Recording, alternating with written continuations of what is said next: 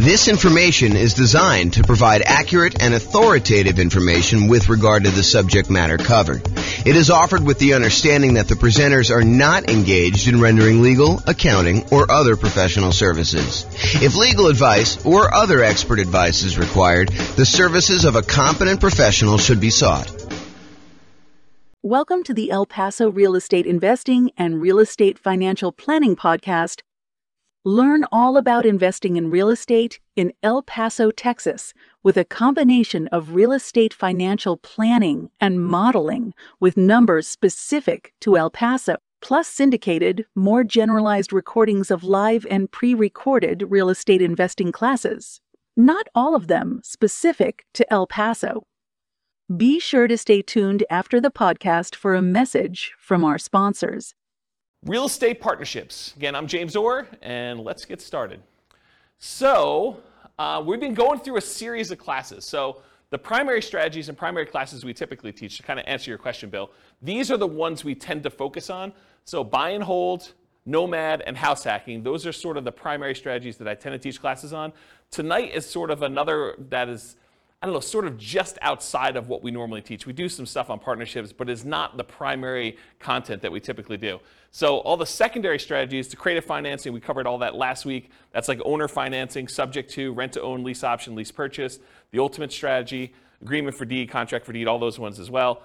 And then we did another class on quick turning or flipping properties. We did another class on the BRRRR strategy, which is buy, rehab, rent, refinance, and then the last star, if you want to do it, is to repeat that process over and over again. Then wholesaling and wholesaling, we're going to cover that here in the next couple weeks. Options and option auction, we talked about that. We're going to have that coming up next couple weeks. Tax liens and tax deeds, again, we're going to cover those. And then tonight is partnerships and syndications, and we'll talk about the three roles in detail tonight, about the three roles that partners can play. And then the stuff that I'm not going to cover, real estate investment trusts, you can go talk to your stockbroker about buying a real estate investment trust or your financial planner.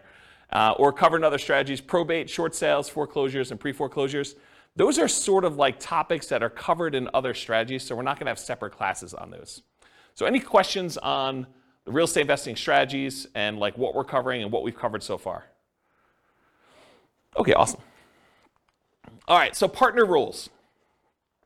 Before I go into a lot of detail about partnerships and everything else, I want to explain to you that we break down partnerships into three roles.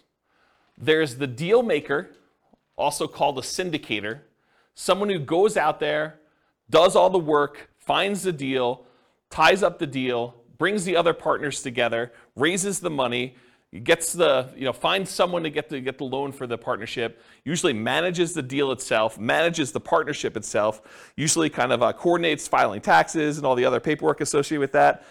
In some cases, they manage the property, like they actually do the property management, or they'll manage the property manager. They're also, liquidating the deal and getting out of the deal. So the deal maker syndicator is the guy that puts everything together and kind of organizes the partnership. That's that one role. The next role is the money partner. Pretty obvious, they bring the money. So if you need a down payment, plus reserves, plus closing costs, plus rehab costs or anything like that, the money partner is going to be the person that brings that money. And then the last role is the loan partner. They're usually the ones that are going out there and getting the financing. In bigger deals, they're signing on the things, they're showing their income and their assets, and they're qualifying for the loan. For some of the smaller deals, they may just be getting the loan itself and doing it on behalf of the LLC or something like that. So that's the loan partner. Those are the three roles.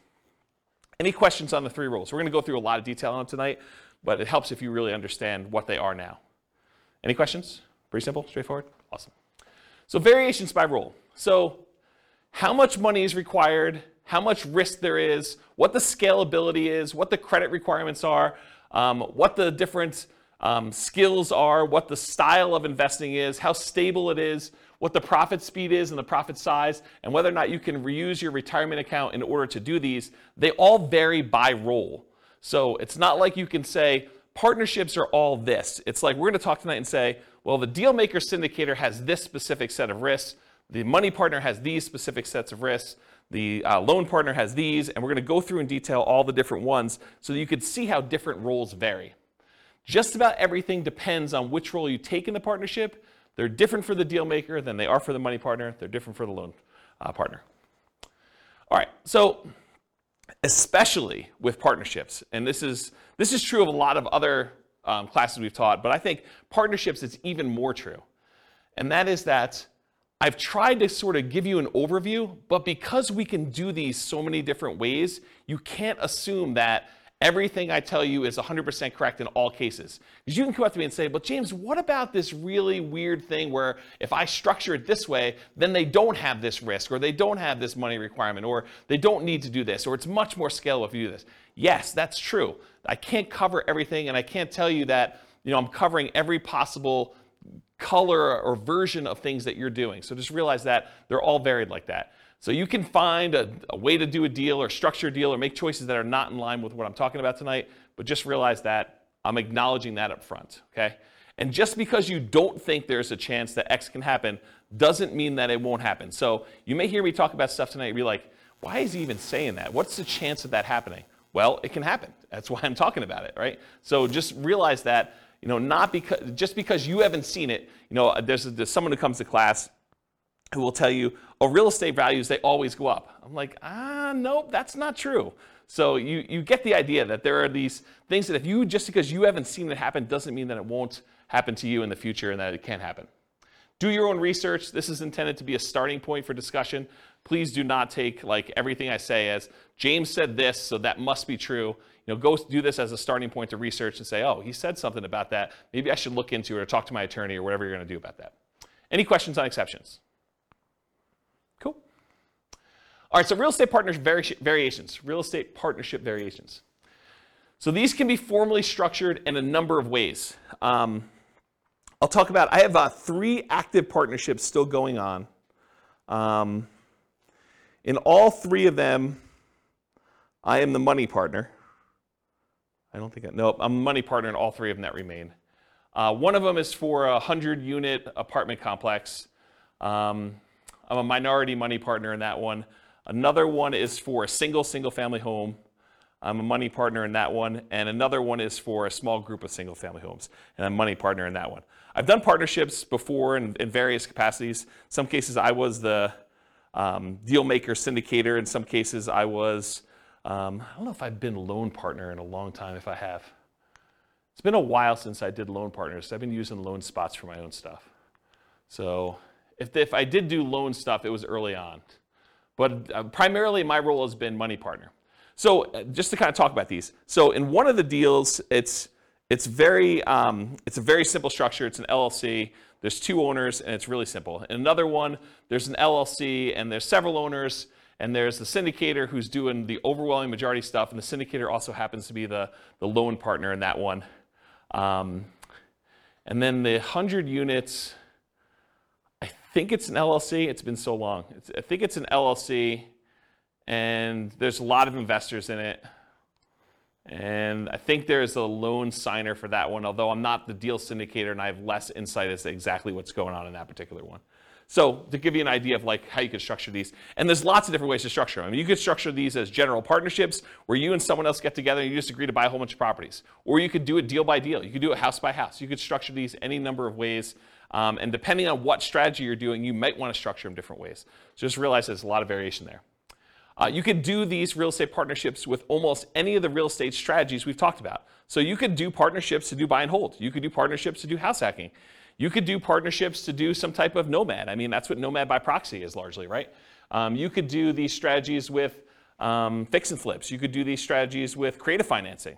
So there's a lot of different strategies you can use to do these with. You don't have to do any one particular one. What else on here? Buy and hold tends to be the most common probably for real estate investing strategies. And it can be any one or more of the 3 roles, and sometimes the deal does not require a role. For example, last week we talked about creative financing and buying properties subject to. And in those cases, do you need a loan partner? Who's really acting as the sort of de facto loan partner? The seller.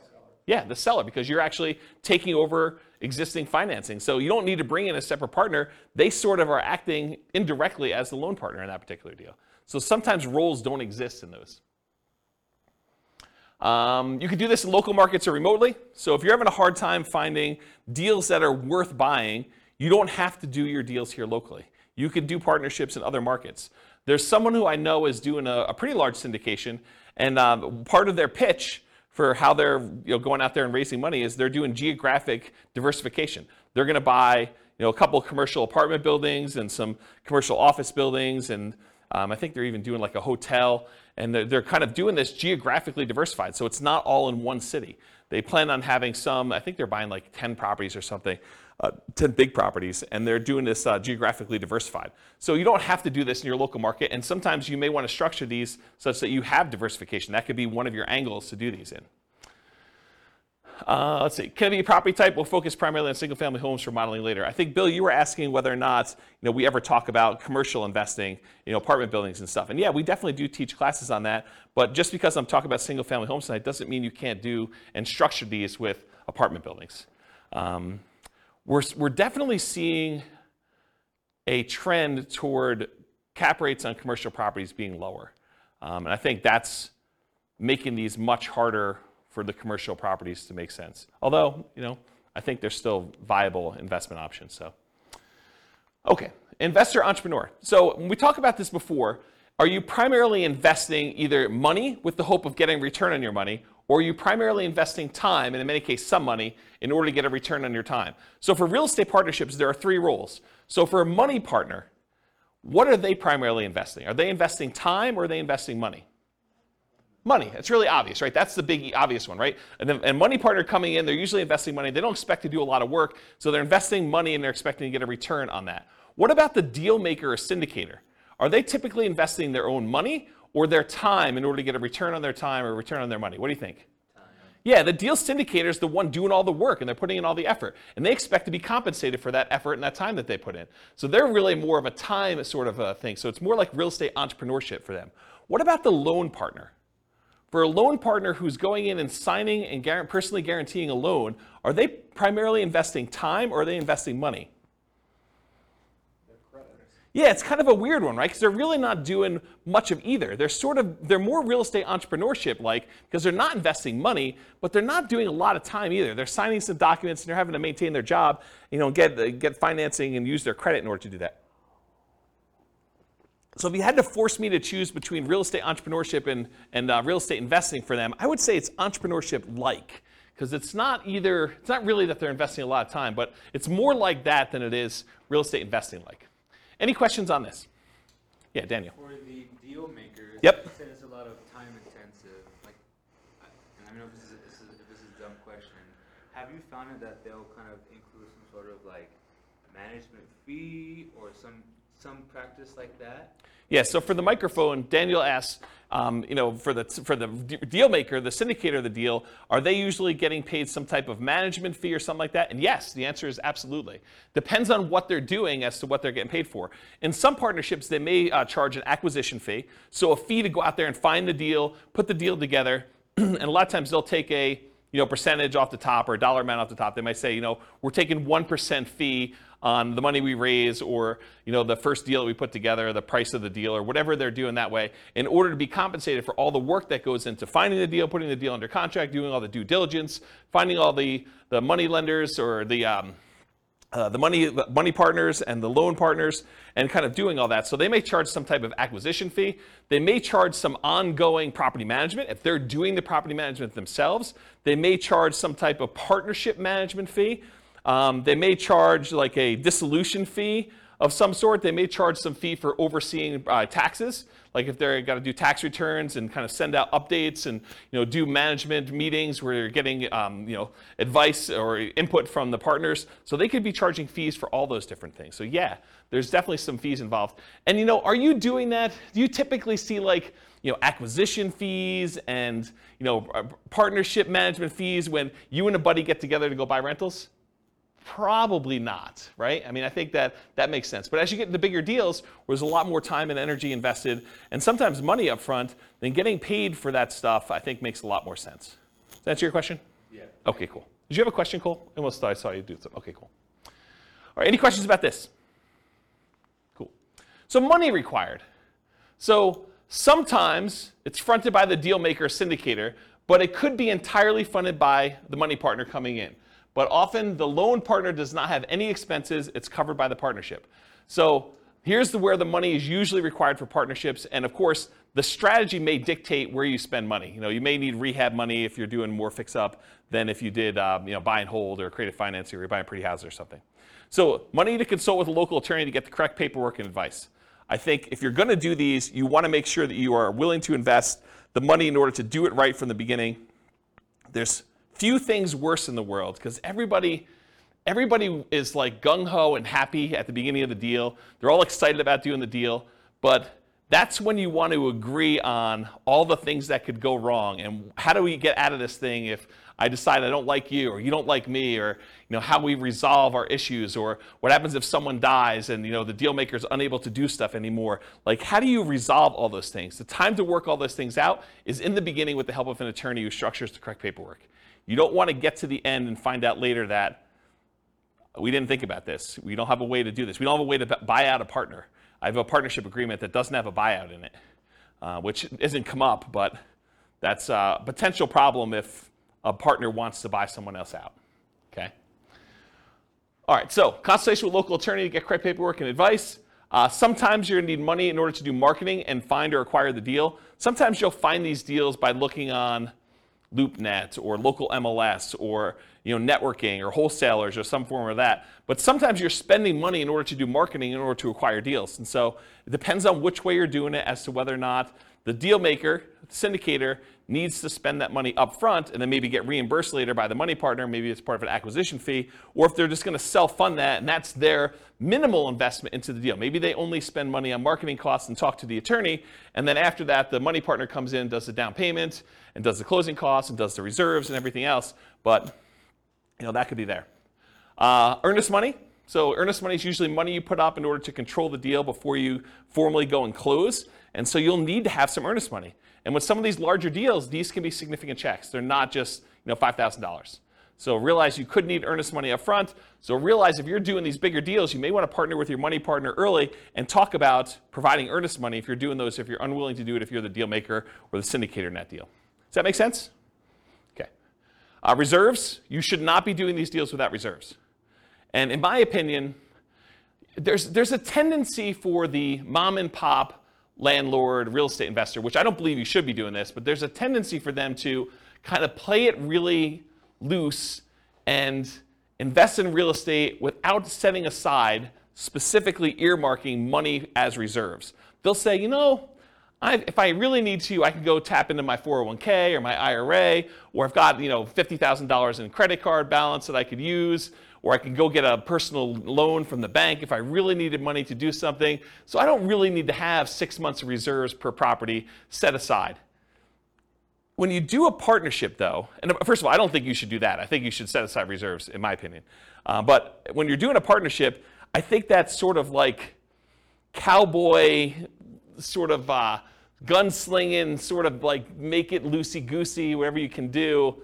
I don't think that flies as much. Because if you've got a money partner and they've already put in $100,000 in order to do a deal, and you go to them and say, hey, we didn't have reserves set aside, but we got a roof, and the roof's going to cost whatever it is, $20,000 on this building that we just bought. I need $20,000. And they're like, I don't have $20,000 right now. I just made another investment. I've used up all the money. I didn't keep reserves set aside for you doing that. And you should probably have that in your agreement as to how that all works too. But you probably should have some money set aside for those types of things when you're doing your partnership. Which, when you're doing your deal analysis, you want to make sure you include reserves there for doing that. And we do a whole class on the importance of doing reserves when you do your deal analysis. And then that drags down the return you're getting, right? It's not like you just go do it and you're doing your return based on the down payment and closing costs and any rent-ready costs you have when you first do the acquisition. You really need to do the analysis with all those costs plus the amount of money you set aside for reserves to find out what your true return is, because that money really can't be used for anything else. You got to keep it set aside, and maybe it's earning 1%, 2%, 8%, wherever you're keeping it, and that's actually, you can use that as part of the return you're getting, but you should be calculating your return on your real estate investments using that reserve money too in the denominator.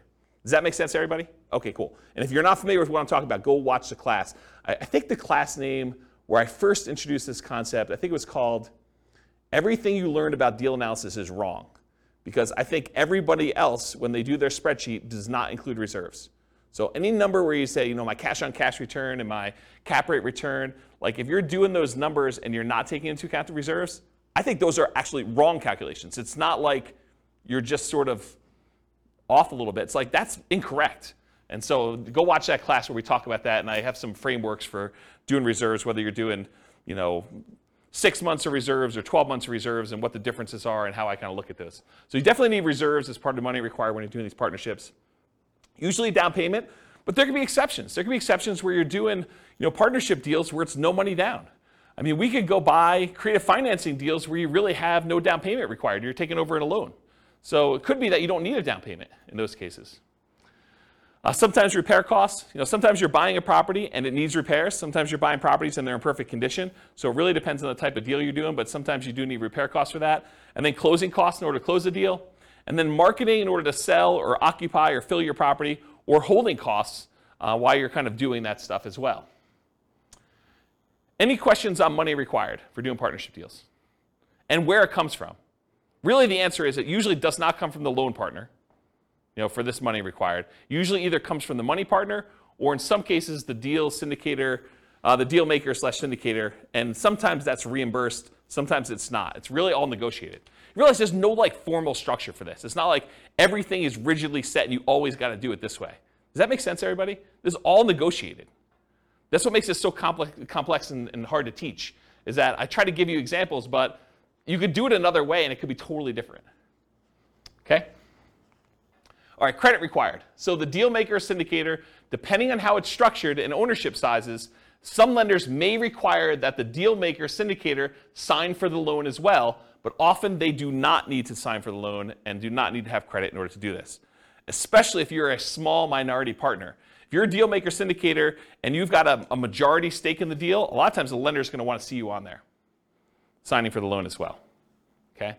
Money partner, they do not usually need to sign for a loan and have no credit requirement. This is pretty typical. It's often structured for them as a limited liability partner, and their only risk is the money they put into the deal. They're usually not personally signing or personally guaranteeing anything to do with the loan. They usually are not required to put additional money into the deal unless you write it up that way. And then if you're the money partner, you want to make sure you understand what your obligations are. But most of the time it's, hey, I put in $500,000 or $100,000 or $10,000 or whatever it is, and that is the extent of my investment in this particular partnership, and I will not have any margin calls or capital calls on any of those. So you realize you have limited calls for money as the money partner in those situations. Okay? And then finally, the loan partner, they need to have credit required in order to get the loan, unless you're doing some creative deal where the seller is leaving the financing in place or something like that. So the loan partner typically needs great credit and often needs great income and assets to sign for the loans, especially for larger deals. Okay? And in some deals, credit is not required at all. See the strategy classes for detailed info, but a couple examples might be partnership flips, where you're using the seller's financing in order to keep on the property while you're doing the flip, or some creative financing stuff as examples. Any questions on credit?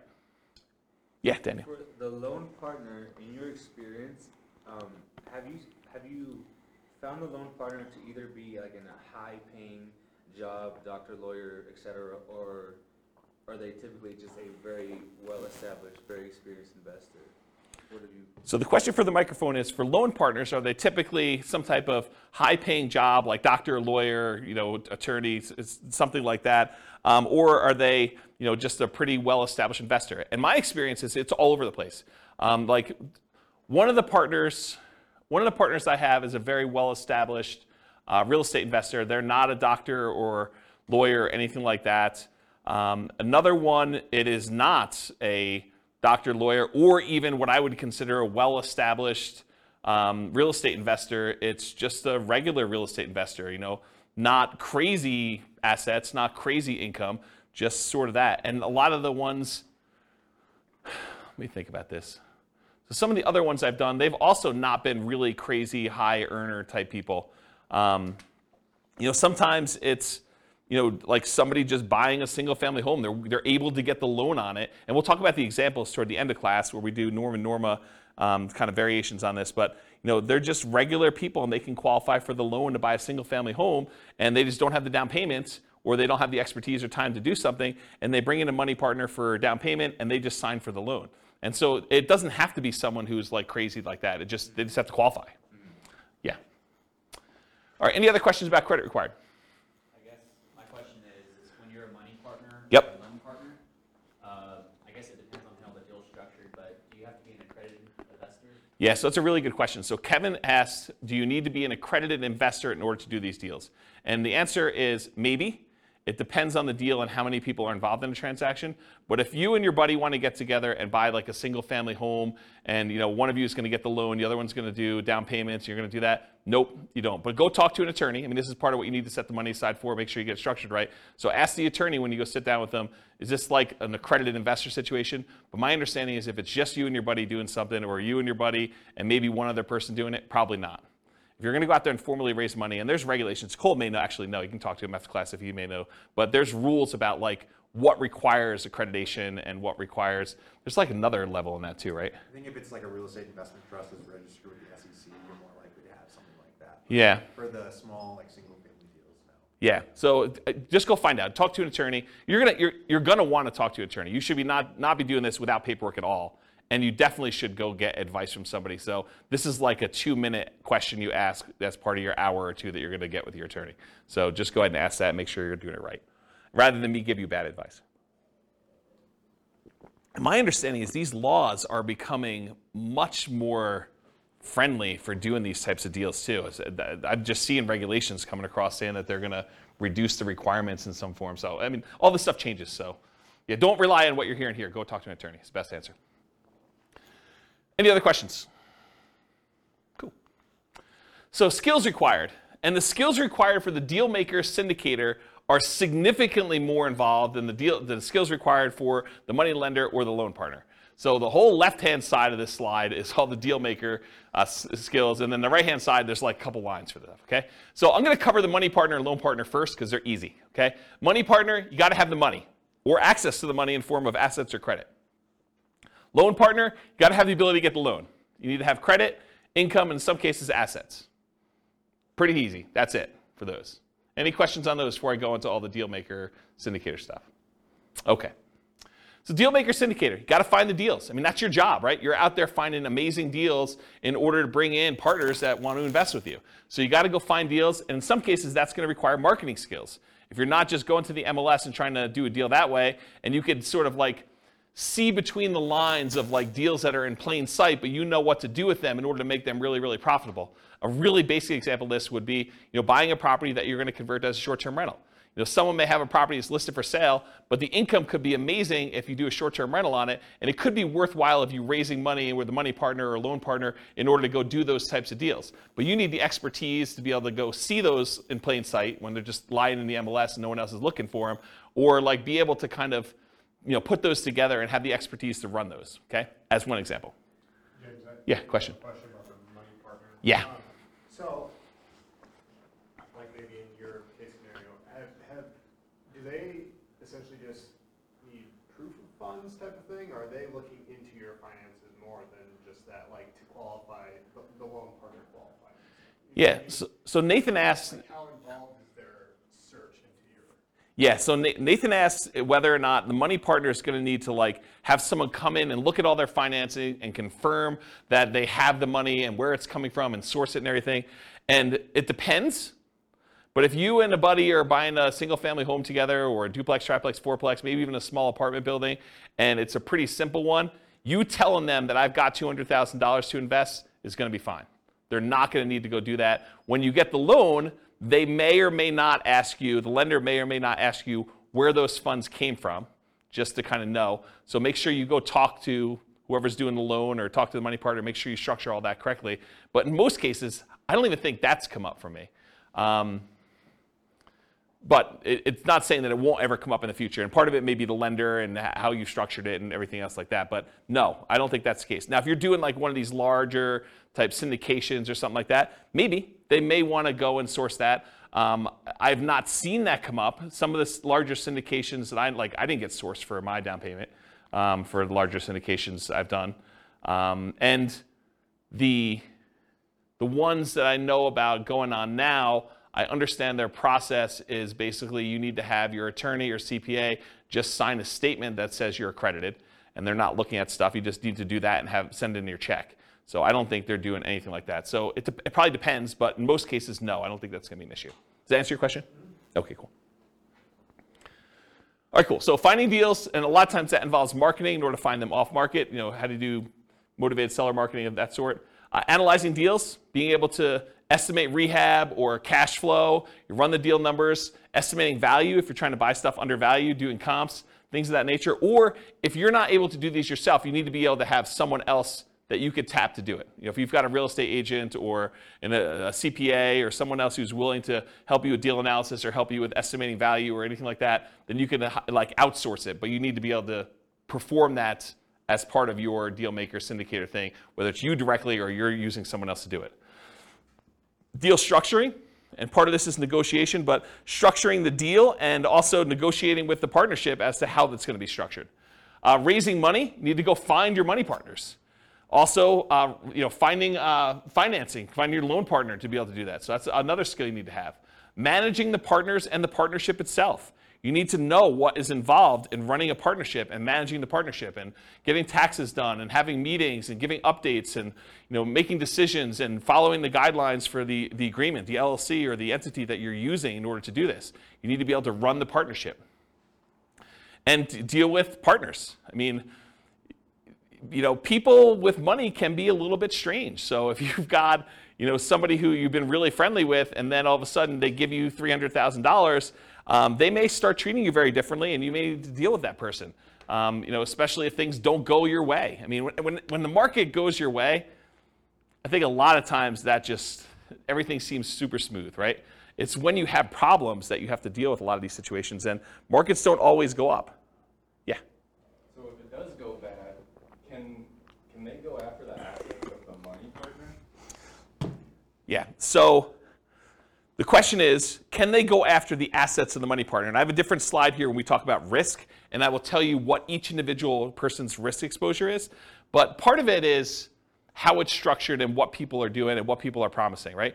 I could see a situation, I wouldn't recommend this, but I could see a situation where a money partner has written into their LLC agreement or their operating agreement or whatever they're doing that basically says, if we run short on money, you are agreeing to provide additional money to kind of hold the partnership over.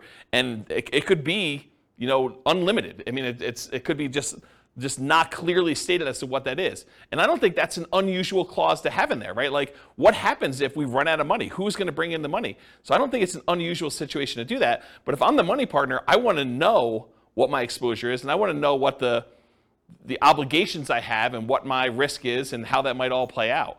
And if you're the money partner in that deal, maybe you say, I don't want to have that obligation.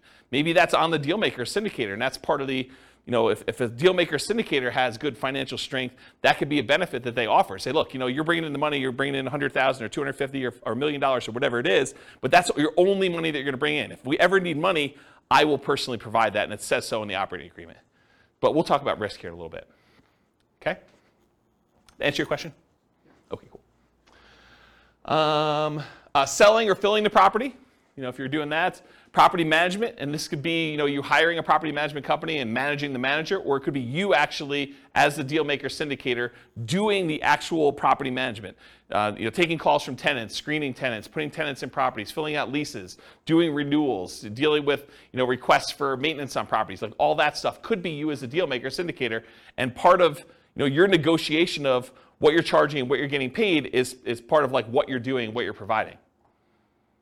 Rehab of the property, so you might be doing some work yourself, you may be managing subcontractors, or you might be managing a general contractor depending on what you're doing, and even if there is rehab on the types of deals you're doing. And then maybe sales skills. You got to sell the seller if you're out there doing deals with individual sellers directly, you're not going through brokers. You got to be able to sell the buyer if you're selling properties. That's a sales skill. Or if you got to sell the partners on why they should do this partnership deal with you. So it's a sales skill. It's not just, I love real estate, I like looking at properties on the weekend. It's, it's salesmanship and probably some technical skills as well. Any questions on skills? You can see the deal maker is responsible for a lot of stuff. On the deal structuring, like when you're talking percentage of ownership. Yep. Say I go in with a buddy, I got 50 grand, he's got the good job. We both find the deal together.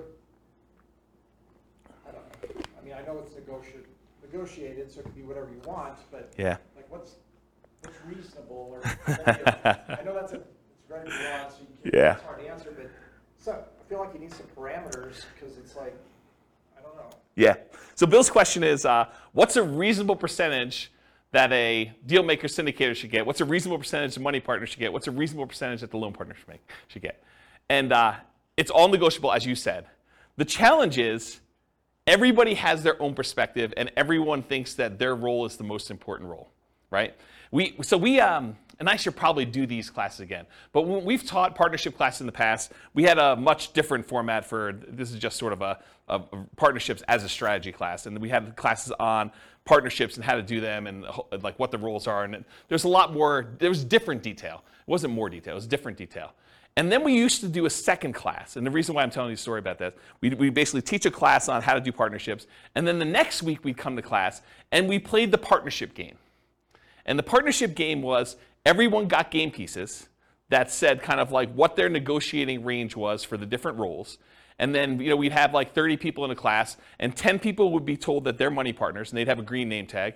10 people would be told that they're the deal maker syndicator person, and they'd have their spreadsheet with the deal that they have, how much cash flow, how much down payments required, all that stuff. And they'd have some parameters that they need to do, and it'd be 10 of those. And then we'd have 10 people that were loan partners that can get loans on the deal and do that. And we'd set everyone loose in the room. And they had to team up in groups of 3 and negotiate the terms of the deal that they felt they won, they were comfortable with. And you'd see, and then at the end of class, once we did everything, and most people came together and structured a deal, worked it out, we would list out on the board what the ranges of what everyone negotiated. So we'd say, money partners got between X and Y, and that seemed reasonable, and some people were happy. Some people were like, oh my gosh, they were able to negotiate that. And then we'd have the loan partner version of that, and we'd have the deal syndicator. And the answer to your question is, it was all over the frickin' place. It wasn't like deal maker gets 10%, or deal maker gets 50%, or loan partner always gets X. And sometimes in real world, people take on multiple roles. Like one of the partnerships I'm in, the deal maker syndicator is also the loan partner. They are personally signing and guaranteeing the loans. And so they got a bigger piece, right? And sometimes when you structure these things, there are minimums. So they'll say, look, the money partners get the first 8% or 10% return on this. Then after that, the syndicator or whatever else as the other roles are, they get caught up to 8%. Then after that, we split it until 16%. And then anything over 16%, the syndicator gets 75% of that, and the money partner gets 25%.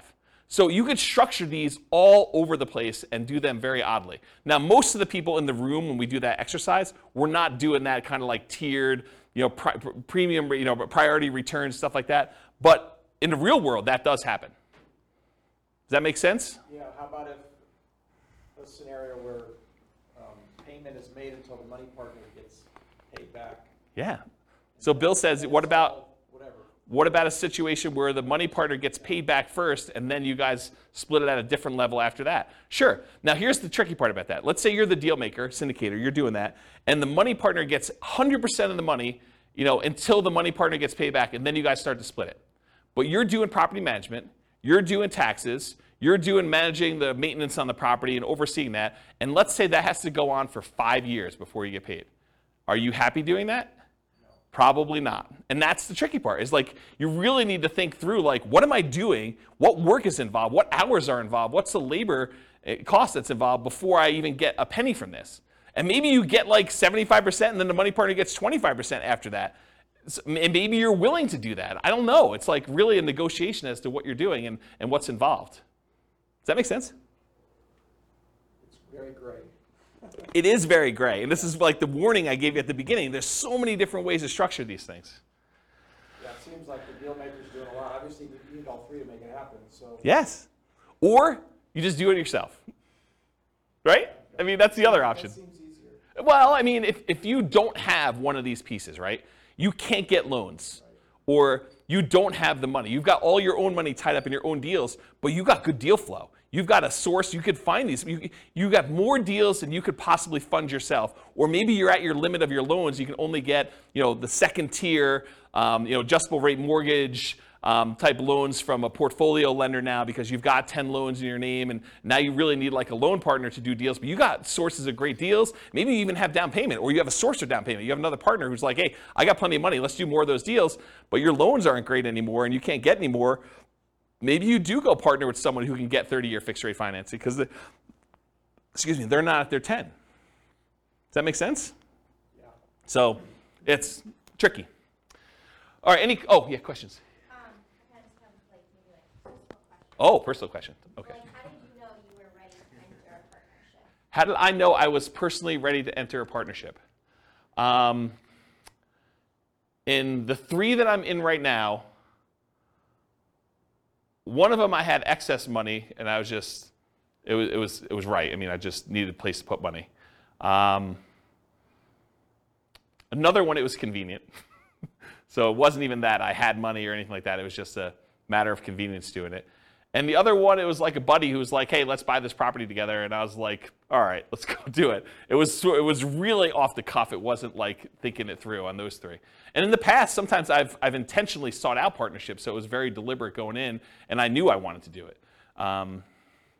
Yeah, so I don't know. That's kind of, but I don't know.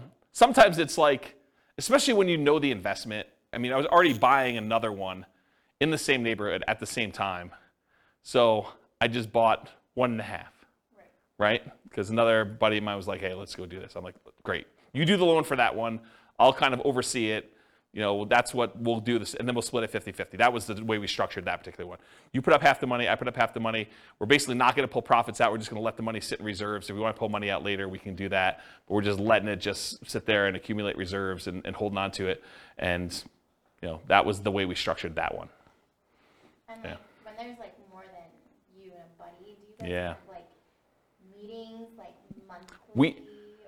Not monthly. Or quarterly or whatever? Yeah. Just, like, make sure that like Yeah. the deal maker is like doing taxes and all. Yeah, the question was, how often do you meet as you know when you're doing these deals? And I think it does increase with complexity. Like the buddy and I one, we still have to meet for the LLC. So there are meetings, usually done via email in this case, but there's still meetings. Not that I can't get on the phone, but they're usually just not paper trail sort of stuff. They're done that way. But yeah, when you do the bigger ones, yeah, there's meetings. The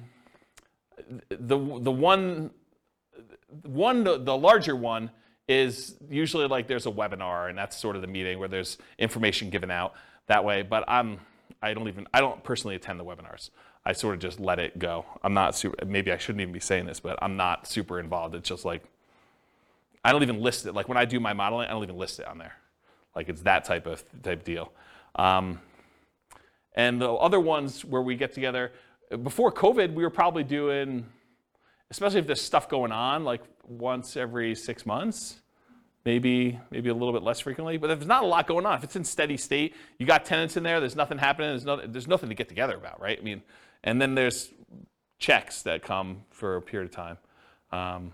So yeah. Does that help? Mm-hmm. Yeah. Okay, cool. Yeah. Can you use 1031 money into? Yes. The question was, can you 1031 money between partnerships and into other stuff? It's like kind. So check with your CPA to verify this, but if you're investing in real estate, you can move money from real estate to other real estate. Even if it's a syndication? So it's my understanding, but check with your CPA to verify. The question was, even if it's a syndication, and that's my understanding if you can, but do you do any of those? No, not a lot, but you can, even into Yeah. real estate investment trusts. Yeah. So I'm not going to say his name because I don't want to put him on the hook for any obligation or liability there, but he would know, and you could do it. Yeah. Sources, yeah. does that count for e-REITs too? Like electronic REITs that aren't publicly traded, they're just a fund, I wouldn't know about e-REITs. Yeah, we don't know about e-REITs. Yeah, do your own research. Again, this is part of it is talking to your CPA, right? Like, I don't know. In general, I love teaching classes and providing information, but it's a starting point for you to go, oh, here's my list of questions for my accountant. Here's my list of questions for my attorney to verify that what James said is true. You should not believe anything I say is like true, right? Like, I think it's true, and I'm not trying to deliberately giving you false information, but part of your job is to go do your own due diligence and verify this. And so go talk to an attorney, go talk to your CPA to make sure that for your specific situation, in your specific area, that what I'm telling you is correct. Yeah. All right, any questions on skills required? Sweet. Stability. So Shane Parrish, who was from Farnham Street, sent out an email on his blog. This is probably months ago at this point. And in the article, he basically talked about this idea of things being stable, whether something is actively stable or passively stable. Something is actively stable, it requires your attention and your input in order to make sure that you don't die or something bad doesn't happen. And the example I think he used for that is his example was flying a jet. If you fly a jet and you're not actively engaged in flying the jet, things could go very, very badly and you could die. Versus an example of passively stable is like a boat. If you're in a boat and you stop rowing, the boat will just float there. And it's sort of like passively stable in that way. Real estate as a whole, not partnerships specifically, but real estate as a whole is actively stable. If you don't do anything with your real estate, if you're not paying your taxes and you don't have to have insurance, but if you don't pay your taxes at least, you're going to lose the property. If you've got a mortgage on the property, you're not paying that, you're going to lose the property. And if you're not managing your tenants and managing your properties and doing maintenance on them, it's required. So it's actively stable in general. Partnerships specifically vary a little bit based on the role, but they are also actively stable. So for example, the real estate partnership where you're the deal maker or syndicator, that in my opinion is very actively stable. You have to be doing stuff actively in order to keep that thing running. You need to be managing the partnership, you need to be managing the financing, you got to be managing the property manager or the tenants directly. You got to be doing all that stuff. For a money partner or a loan partner, yeah, it's actively stable in that the investment requires some work to be done, but do you really have to be doing a lot personally? Probably not. But there is something involved in there. And so I put down it's actively stable just because real estate in general is, but you're not having to do a lot of stuff yourself. In some cases, you may need to submit financials, especially if you're doing like these larger deals or commercial loans. A lot of lenders are going to want updated financials every X period of time, whether that's a year or 5 years or 6 months or whatever it is. They'll want to see some updated financials from you to make sure that everything's good. Otherwise, they can call the loan due. For smaller deals, that's probably not happening. But that's a possibility as an example for the loan partner. And for the money partner, maybe you have some responsibilities to put more money in. Depends on what your agreement says. Okay, any other questions on stability? Sweet. Scalability.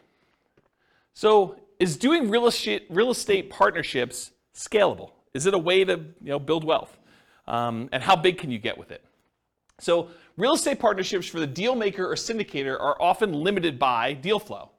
How many deals can you find, and are they good enough quality where you can actually get, cash money partners and loan partners in order to do those? And so it's really limited on your ability to deal flow, and probably to a slightly lesser degree, in my opinion, is finding the partners themselves, finding the money partners and finding the loan partners to be able to do the deals. So in my opinion, that could be considered a wealth building strategy because once you're able to find enough deals and partners to do it, you can scale pretty big. It's not like you're limited by the number of loans you can get or how much money you actually have yourself. You can really scale this up. For money partners, it is limited by the money you have to invest. So it can largely be passive wealth building strategy, but it's scalable only based on how many partnerships you can find and how much money you actually have. So I don't know, I wouldn't consider that super scalable because you're limited by your own money stuff. Loan partners, it's very limited in my opinion. It's limited by the number of loans that you can personally guarantee and qualify for, and it's not typically scalable unless you graduate to signing for larger commercial loans. So you can scale it, but I think it's more limited if you're doing like single family homes, duplexes, triplexes, fourplexes. Once you get to larger deals, then it's a matter of your assets and your income and your ability to qualify for these larger deals. So depending on the real estate investing strategy being used by the partnership, there may be additional scaling limitations imposed by the strategy itself. So if you're doing things that are hard to scale just because the strategy is hard to scale, realize that could be an additional limitation for you. Any questions on scalability? Cool. So risk exposure. I think this was your question, Nick, right?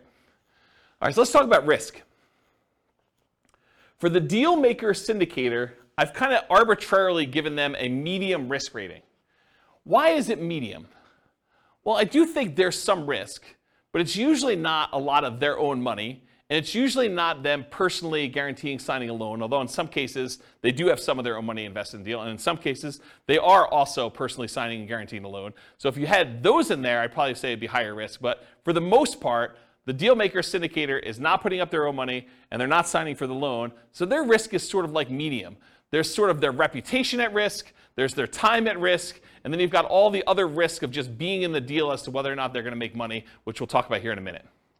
So the deal maker, I'd say, is sort of a medium risk. The money partner is also medium risk as well. They can lose their money, and it's usually limited to the amount of money that they invested. If you've got like a limited liability partnership or limited liability company, and they say, look, I'm going to invest $100,000, but that's all I'm putting in. There's no other things in the operating agreement or anything like that that says that they need to come up with more money, then that's their limit to how much they could lose in the partnership. It's not like they can go after them personally and do stuff, right? So unless they're managing the property and they have risk for part of the management too, which is a different thing. But a pure money partner, really that's their limitation. Now the loan partner is different though. The loan partner, and by the way, for the money partner, they're the first ones that lose money, right? If property values decline, where does that come from? It comes from the down payment. And so the down payment that the money partner gives is the first to lose money. So if we had to get out of a deal, if we were in a partnership together and we had to get out of a deal and we had to sell less than what we bought it for, then it comes out of that money partner's money, right? If we had to sell a property for less than what we bought it for, then they're the first ones to take that hit, okay? But for a loan partner, they come in there and they're personally guaranteeing the loan. And personally guaranteeing the loan is you're guaranteeing it to the lender. So really, you're only having to make a guarantee if the lender loses money.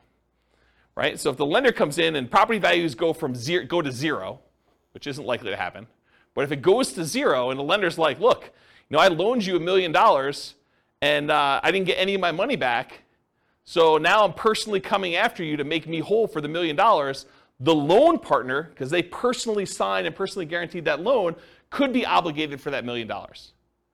But in a more reasonable decline in value, went from being worth $1 million to now being worth, $800,000, and the money partner had to come in with $200,000 as their down payment in order to get that deal done.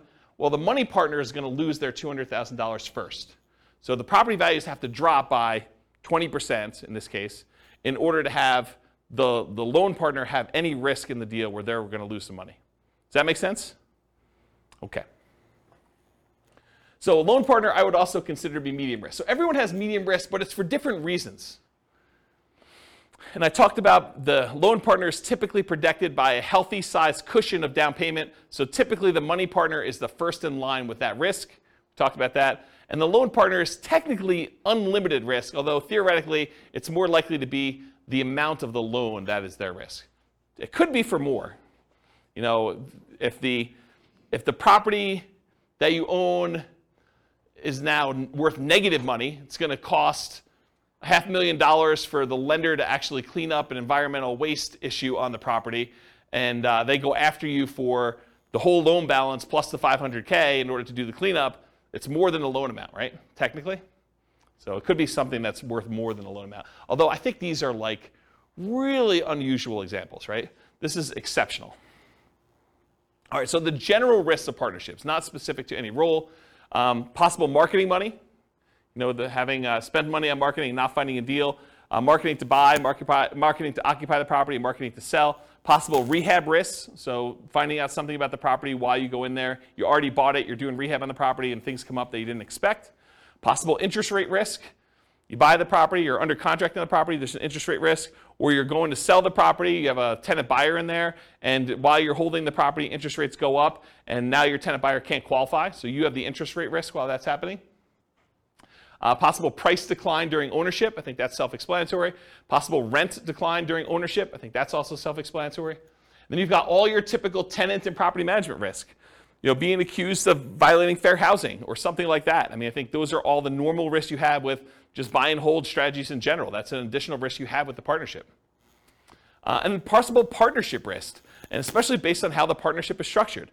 If you do some type of general partnership where both you and your buddy are general partners in the deal and he does something stupid, you could be dragged into that. So realize how you structure these matter. You should go talk to an attorney and do that, but there's some partnership risk based on how partnerships are structured.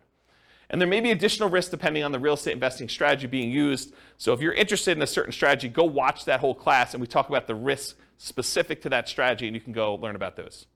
Any questions on risks? Risks. There's my lisp coming out. If the money partner signs on the loan, I mean, do you need the loan partner? If the money partner signs on a loan, Yeah. so if the money partner signs on a loan, they are the loan partner too. So they're fulfilling both roles. Well, I guess I thought you said that sometimes the money partner also signed on the loan. Well, I guess you did. So we have two parties. So money partner doesn't usually sign for the loan. That's the unusual one. Usually who does have to additionally sign for the loan is the deal maker syndicator. Okay. Although if you own a large percentage of the deal, a lot of lenders will require you to sign too, just because you own a larger percentage. So it depends on lots of stuff, but I've seen that happen before. Yep. Any questions? Cool. So profit speed. How quickly do you make money, and what size of money do you make at one interval? The size is typically negotiated in the partnership agreement. So it really depends on like what your role is and what you negotiated. And it can vary depending on the real estate investing strategy of the partnership and how the partnership is structured. So it's really hard for me to answer this one, but I will try. Deal makers and syndicators, they can make money up front. I think Daniel had asked whether or not you can get paid for this. Yeah, you can make money up front as acquisition compensation. So putting together the deal, doing all the work, getting the deal going, getting it set up, having it go through to closing. Sometimes you can collect a fee for doing that. But you can also, as a deal maker, make money ongoing. A share of the profits, fees for work done, running the investment, doing management, doing all that other stuff. So you can get paid for doing that work. And then a lot of times deal makers, syndicators make the money at sale as being one of the owners. For money partners, it's typically not upfront. It's weird for you to go give $1 million to invest in a deal and immediately get compensated part of that back. It's unusual to have it structured that way. It could be, but it's really unusual. Typically, you get a profit of ongoing, like revenue coming in, cash flow, whatever it is, and at the sale as part of your equity. And then loan partners can be paid up front. They can be paid ongoing and or at sale. So one of the things we've done when we did the negotiation class is we would have loan partners that say, look, instead of getting paid 25% of the deal or $100 a month for as long as you have the loan, or $200 a month, or whatever it is, the loan partner says, look, for $3,000, one-time fee, I will sign on the loan for you, and you could have it out there for 3 years. So they just say, hey, look, I just want a one-time upfront fee of $3,000. So you just collect an extra $3,000 from the money partner, and then you and the money partner get to split everything else. So that's how you could structure that as one possible strategy. Okay? So that's an example of being paid up front. Or ongoing. Loan partner can get 10% of the whole deal, 50% of the whole deal if it came down to it. Whatever you guys negotiate. It could be part of cash flow. They could get a 20% of cash flow and no equity. You could structure these all different ways. Or they can be paid at sale. They have ownership, they have 20% ownership in the whole deal, and then get paid at sale. Maybe they're not getting any of the cash flow. Maybe the reason that the money partner wants to be involved is they want cash flow on their money, but the loan partner's like, hey, look, if I can get paid money when we sell this thing, I'm okay with that. So I want 20% of the equity, but 0% of the cash flow. Because some money partners, they're using their money because they want money to live on, essentially. Okay? Any questions on profit speed, profit size? Okay. Finding deals. The deal maker syndicator is typically the source of the deal for the money partner and the loan partner. So the money partner is not usually the one out there finding deals. The loan partner is not usually the one out there finding deals. It's usually the deal maker syndicator. And where do they find deals? Multiple listing service, any property listed for sale by owner, and there's two groups of those. The ones that are actively marketing their property for sale, they're the ones that have the sign in the yard, or they're advertising it on websites saying, I want to sell my property, it's for sale by owner. And then you've got all the hidden ones, the ones that don't really know that they are selling the property. It's like, I would sell, or I'm motivated, and if someone would come and offer me the right price, I would do that. And you usually find those either through networking or by putting out marketing and getting those guys to raise their hand saying, hey, my property is not up for sale yet, for sale by owner, but I would be a seller. I would sell to you. And then finally, wholesalers. Those are the primary ways to find it. Someone who is out there finding deals and they're willing to assign their deal to you for a fee. More unusual ways to find deals: tax liens, tax deeds, tax sales, auctions like foreclosure sales or IRS auctions, and then any real estate owned by a bank. When a bank takes back a property through foreclosure, sometimes they'll keep it on their books and they're going to try to sell it directly before they list it in the MLS, and sometimes you could buy properties that way. So those are more unusual ways to find deals. Any questions about finding deals? Cool. So when you're analyzing deals, you can go download a copy of the spreadsheets, realestatefinancialplanner.com/spreadsheet, and you just run your deal as if you're doing a deal analysis for doing this. I thought about adding some stuff for partnerships, and I probably will add like separate tabs just to make it easy. You put in all the partners, what percentage of cash flow they're getting, what percentage of equity they're getting, and then it'll kind of like do some summaries for you and stuff like that. But I haven't gotten there yet. So if you guys are really, really interested in that, just drop me an email, especially if you're listening to this recording and I haven't done it yet, and that'll prompt me to see if that's something I want to move to the top of the list to do. But unless there's demand for it, I'm probably not going to immediately jump to do that. So you can go download the spreadsheet, realestatefinancialplanner.com/spreadsheet, and you can analyze deals, and then just realize whatever your cash flow is, you need to divide that up by whatever the shares are for which partner is which, and then how much equity proceeds from the sale you have, you need to divide that up by whatever partners are doing. You just do that manually for now. Any questions? Cool. So what kind of market conditions doing partnerships work in typically? It's markets where you can find desirable deals for partners, typically markets with good cash flow, typically markets with strong appreciation and rent appreciation. The challenging markets to do this in are markets with significant negative cash flow with reasonable down payments, and markets with no or negative appreciation and rent appreciation. So you don't have to do it in your market. If you think your market's not going to be growing, you can do this in other markets. That's one of the benefits. Or you could change your strategy to take advantage of forcing cash flow in markets where they typically don't have good cash flow. For example, short-term rentals. Any questions on market conditions? Cool. Accessibility, availability. So deal makers, syndicators. In many markets, there are plentiful deals you can select from the MLS. So in some markets, it's as easy as just picking the best deals of the bunch from the MLS. It's not a matter of are there deals, it's sifting and sorting through the deals that there are and finding the one that makes the most sense and picking that out. In other markets, you're sifting and sorting for the top deals, which I just talked about. In other markets, it might be challenging to find positive cash flowing properties except with significant down payments. So it might be hard in your marketplace to do this. Interest rates may be a significant factor where properties will cash flow or not. And then make sure that the property you're going to do the deal with, works for the type of strategy that you're trying to implement. As one example, don't go try to do a short-term rental in a neighborhood that has an HOA that prohibits short-term rentals. So verify that you're able to do the type of deal that you want to do. And then money and loan partners, you need to find the deal makers, syndicators with the deals that meet your investing criteria. So for them, you're not trying to find the deal as much as you're trying to find the deal maker syndicator who has the deal that makes sense for you. Does that make sense? Any questions? Cool. Using retirement accounts. So can you use your retirement account to do partnerships? For the deal maker and syndicator, you may be able to take your ownership interest in the name of your retirement account, usually a self-directed retirement account, but is likely to limit what you can do on the deal because you can't self-deal or self-serve or something like that. There are limitations on what you could physically do when your self-directed IRA or self-directed 401k is the one that owns the property. For a money partner, yep, you could usually invest in these with your self-directed retirement accounts because you're not usually one doing any of the work. And then for a loan partner, maybe, but it's depending on how it's structured.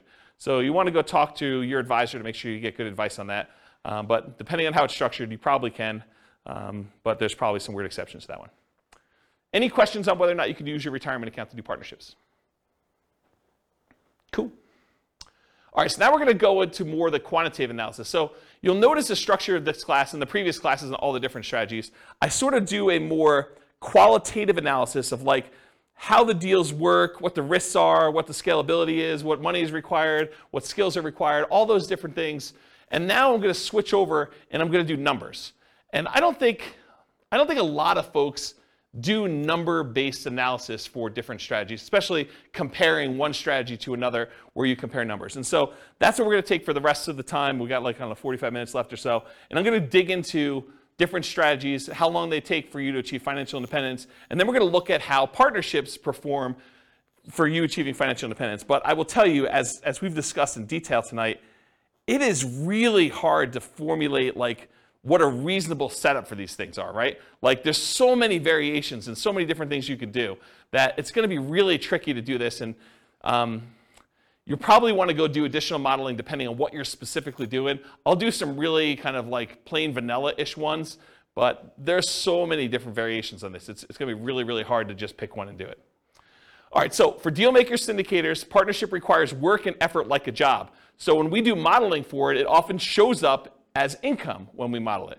So because they're not actually buying a property and it's not like showing up as a property, it looks a lot like, hey, look, they're just getting an extra, $200 a month, and that's increasing over time because that's what their ownership share gives them. And at the end, they're going to get a pop from that, right? So it sort of shows up like income when they do that. It's similar to how we model house hacking in a lot of ways, right? The house hacker gets an extra $500 or $600 or $700 a month per tenant that they've got in the property, and that shows up like it's a separate job or small business. So it just looks like income when we do the modeling. So it's very similar in that way. For money partners, it's typically passive, and it often shows up as a % return on the money invested. It could also show up as like that $200 or $400 a month or whatever it is, and then a big pop at the end if you go and sell the property, or an increase in the amount of cash flow you're getting when the loan gets paid off and you're in sort of steady state after that. But a lot of times you could also look at it as, hey, look, the money partner's coming in, they're investing money in the deal, they're getting whatever it is, 10% return on their money, and that's what the partnership is paying out. You could structure it that way too. So depending on how it's structured, it might be smaller monthly, quarterly, yearly return with a big bump when it sells. And that sort of makes sense, right? How you guys understand this? Am I confusing anybody? Okay. For loan partners, it can be structured with a large number of ways. It could be one-time upfront fee, which we talked about before. It could be a percentage of the deal, cash flow and or equity. It could be yearly fees, etc. So it could be, as long as you have the loan out, we're going to pay you $1,500 a year to be using your name for the loan. You signing and guaranteeing a loan. So how well do partnerships perform toward achieving financial independence? We're going to look at each partnership role, and we can repeat all the other real estate strategy classes looking at how each would perform. Any questions on this slide before I get into analysis? Sweet. So let's talk about how I define financial independence, and then we're going to talk about how it's weird to model for each of the roles. So financial independence, as I define it, and we're going to do this mathematically, is when your investments provide your minimum target monthly income in retirement. Some might call this lean FIRE, financial independence, retire early. Some might just call it regular financial independence, retire early, FIRE, okay? It consists of, mathematically, this is how we calculate it, 3 things. Number 1, passive income from Social Security, pensions, or annuities. So any money you have coming in from Social Security, pensions, or annuities, that counts toward the income for whether you qualify as being financially independent. Number 2, any net cash flow after all expenses. So you get the rents coming in, you get any other income from the property coming in, you have your taxes, your insurance, your maintenance, your vacancy, your property management, your mortgage payment, principal and interest on there. Expect all those that's there. Whatever's left over is your net positive cash flow. What that number is, that contributes, that net positive cash flow, or negative, contributes toward your financial independence number. And then number 3, whatever your yearly safe withdrawal rate is on any invested assets, not including your real estate equity. So any money you have invested in stocks or bonds or mutual funds or commodities or cryptocurrencies or anything like that, if you're earning a return on those, then you could use whatever your safe withdrawal rate is. Maybe it's 4% or 3.5% or 5% if you're Bill Benjen, you just re-upped your number, or whatever it is there. And whatever number you're using for that number times the amount you have invested in these other asset classes like stocks or bonds or stuff like that, that also contributes toward your financial independence number. So the 3 things are passive income, Social Security, pensions or annuities, plus your net positive cash flow from rentals, or net cash flow from rentals could be negative, and your yearly safe withdrawal rate times the invested assets you have that are other than that. Does not count for your equity in your property. You can't say I have $1 million in equity in my property times my safe withdrawal rate and I'm getting cash flow on that property. No, that's not how that works. Okay? So those 3 things. Now for partners, it's a little bit different, right? Because it's kind of like a more unusual thing. You're not just buying straight up rental and getting cash flow on it. Although maybe in some cases you are.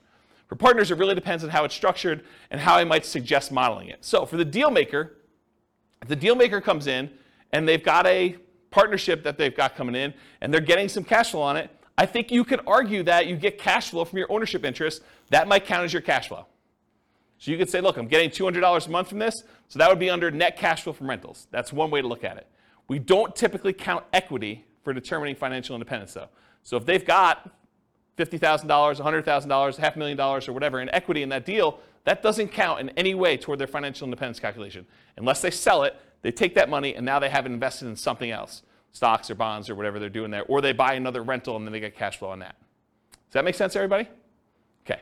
So money partner, one could count the cash flow they have from ownership. So if they invested and they have 50% of the property as their ownership and they're getting $200 a month or $300 a month, you could count the net cash flow toward their kind of financial independence numbers. Or another way to do it, alternatively, you could say, look, as a money partner, I invested $100,000 or $200,000 in this property, and I'm not going to count the cash flow. Instead, I'm going to say I have $100,000 out, and so that is also part of my safe withdrawal number. So you could use that and just pile it into your safe withdrawal. Now you've invested in almost in like a quasi real estate investment trust where you have this asset out there, and that would be part of my other assets times whatever my safe withdrawal rate is, and I have that coming in. So you look at it that way too. You can't do both though. You either count the cash flow, or you say, as a money partner, I've got $200,000 out there, and so I use that as part of my safe withdrawal rate calculation. Does that make sense? And does the financial advisor in the room disagree with how I structure these? Okay, so he basically agrees. Okay? Loan partner. So one could count cash flow from ownership. They're getting $100 a month because they signed on a loan. You can count that as your net positive cash flow. Or you could say, look, this is a passive income stream if it's just a yearly fee. That's sort of like a passive income, Social Security, pensions, or annuities. You have like a quasi-annuity. It's like $1,000 a year that you get by being the signer on the loan. You just count it like that. It could be that way too. Make sense? Okay. There are a lot of different ways to model these, some better than others. But this is how I think about how you do for partnerships. Any questions? Is this helpful? Okay, good. Oh, tangent. Crazy cool tangent. So why can't you just say to somebody, hey, look, this thing cash flow is $100 a month. So the cash flow is going to increase because of inflation or whatever it is, and I've got some expenses that are increasing. So I expect the $100 a month in cash flow just to increase linearly 3% a year. And if I'm going to do a really simple spreadsheet calculation, why can't I say $100 a month in cash flow? I'm just going to grow that at whatever inflation is, and that's how I'm going to model cash flow in this rental property. Why can't you do that? Here's the slides that explain this. It's kind of a really cool one. So this is the annual cash flow, each little dot's a year's worth of cash flow for a single rental property. And it just shows you, starts off really, really small, and the cash flow sort of increases, and eventually you get to the point where there's a loan that's paid off, and then the loan's paid off and cash flow increases a lot more. Really, really simple thing was what's going on with this, right? You guys understand this? Okay, now what I'm going to show you is how much does cash flow change from this year to the year before? What's the percentage that cash flow increased from one year to the next year? So rents are going up at 3% a year. That's just normal inflation. Rents are just kind of like ticking up. Each time you renew your lease, you increase the rent a little bit. That's 3% a year. I'm just using an arbitrary number. And expenses are going up 3% a year. You know, your property taxes are going up 3% a year. Your insurance is going up 3% a year. Maintenance on the property is going up 3% a year. What's not going up 3% a year, though? An expense. Your mortgage payment is not going up 3% a year because when you get a mortgage, you get a 30-year mortgage, the payment, the principal and interest part of your payment is fixed. The payment stays the same from month 1 all the way through to month 360. Okay? So your mortgage payment is not going up 3% a year, which makes some weird things happen, right? Because now rents are going up 3%, the top line. Some of your expenses are going up 3%, but some of it's not going up at all. And so your rent's actually increasing at a different rate than just this 3%. So how fast is cash flow growing? And why is this harder to model than just doing it in a simple spreadsheet and saying 3% a year? What I'm going to show you in a second here, I'm going to show you what the difference is from one year, like if we look out next year what the rent was versus this year what the rent was, what's the percentage increase between one year to the next? That's what this chart is showing you. This dotted yellow line shows you on this left-hand side what the rate of change was, or how much rent changed from one year to the next. And it's not linear. It's not 3% a year. Okay? So because it's hard to see, I just turned off the background actual rents, the cash flow rather, and now I'm showing you this dotted yellow line, which those of you that opted to sit in the back row, sorry about that. But really, if you could see it, it goes like this. It starts really, really high, and then it kind of it goes down pretty quickly and tapers off. It sort of approaches one fixed number, but then you have this really big bump up when you pay off the mortgage, and then it kind of stays there for a little while, and then it goes all the way back down here, and then it hovers at a fixed rate once you get the property paid off. So here's what I'm trying to show you, though, is when the property is early, it's young, and you've got a small amount of cash flow, and cash flow is increasing, your cash flow is increasing at 20-something% in that first year. Then it kind of goes down, it's at like whatever it is, just under 25% in the next year. But each year, it's increasing slower. Right? Your biggest jump in cash flow is early on when you own the property and the cash flow is really small. Here's another way to think about it. You're getting $100 a month in cash flow on a property. You raise rents by $100, on the rent overall. And so maybe your cash flow, let's assume that it goes up that full 100. So you were getting 100, it went up by 100, that's a 100% increase. Right? It's not 3% increase. It's not like you went from $100 a month cash flow to 103. It's because you had a fixed dollar amount increase and the cash flow was so small, the percentage that cash flow increase is really, really significant. So you can't just go model in a spreadsheet that I made $100 a month in cash flow, next year I'm going to make 3% more. You can't do it because it changes every year. And this is how it changes. This is the actual graph that shows how it changes. And it becomes asymptotic, fancy math term for those who know what I'm talking about, but it becomes asymptotic to whatever the rents are going up at, 3%. Eventually, once your mortgage is paid off and that fixed part of that payment eventually goes away, it becomes basically about 3%. Make sense? Okay. And I'm just going to throw a curveball out there. You can tune out for 30 seconds. But if we take into account cash flow that includes cash flow from depreciation, the tax benefits, it's a little bit more interesting because when you lose your depreciation benefit after 27.5 years, your cash flow actually goes down for that period of time. Then a couple years later, you pay off the property, it bumps up, but then it kind of hovers around 3% again. And this curve is a little bit more reasonable because you were already making more cash flow because you had cash flow from depreciation added in. Okay? Tune back in. Welcome back, everybody. All right. I gotta take a drink. I noticed my voice has been weird since I had COVID. Anyone else noticing that? My voice is going? No one else? Just me? A little bit? All right, so changeable assumptions. So these are the assumptions I use. They're based on some characters from the Real Estate Financial Planner podcast, Norm and Norma, if you're kind of familiar with them. So these are the assumptions I use, but you can copy these to your own account and change any of the assumptions. So if you're like, James, I wish you did $80,000 a year in income, or I'm not saving $1,000 a month, I'm saving $2,000 a month, but otherwise this is me, or my properties where I live are not $375,000, they're $200,000, or they're $1 million, or whatever they are. You could change all these assumptions. So Norm and Norma, they're married, they're both 21 years old, recently out of college. They graduated, they work in a technology department of a large healthcare business. They have a total of $10,000 saved up between the two of them, not each. They earn $72,000 per year combined. $36,000 each, or $18 per hour times 2,000 hours worked a year is $36,000 per year. Each person combined $72,000 total. They're saving about $1,000 per month before they buy any houses. They're renting right now, and they're able to save $1,000 a month. They're obsessed about achieving financial independence so they can retire early.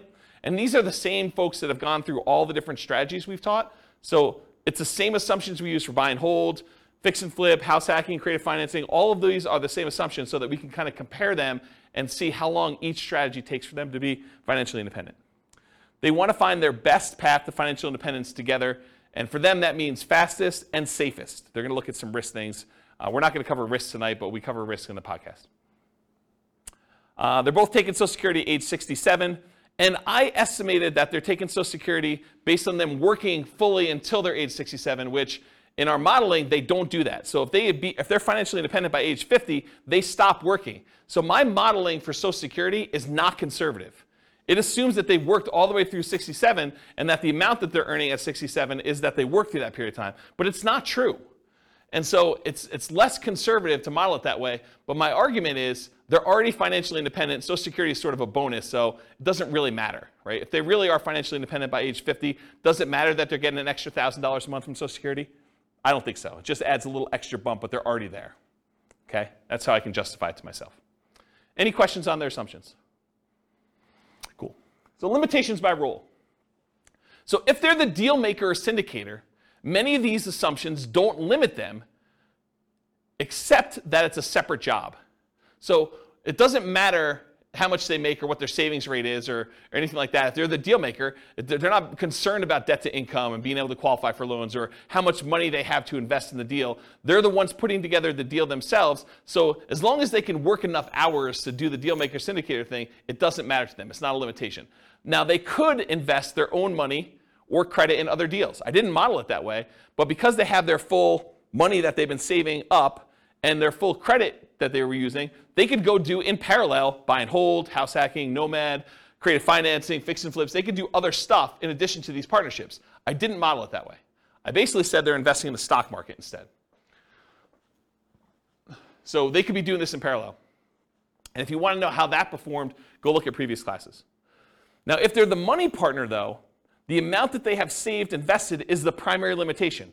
The fact that they're saving $1,000 a month, that's going to limit what they can do.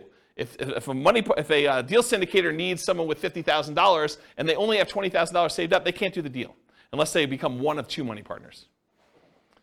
So it doesn't matter if they can qualify for loans or anything like that. The money that they invest in the partnership likely limits them to being able to do other deals in parallel, though, as well.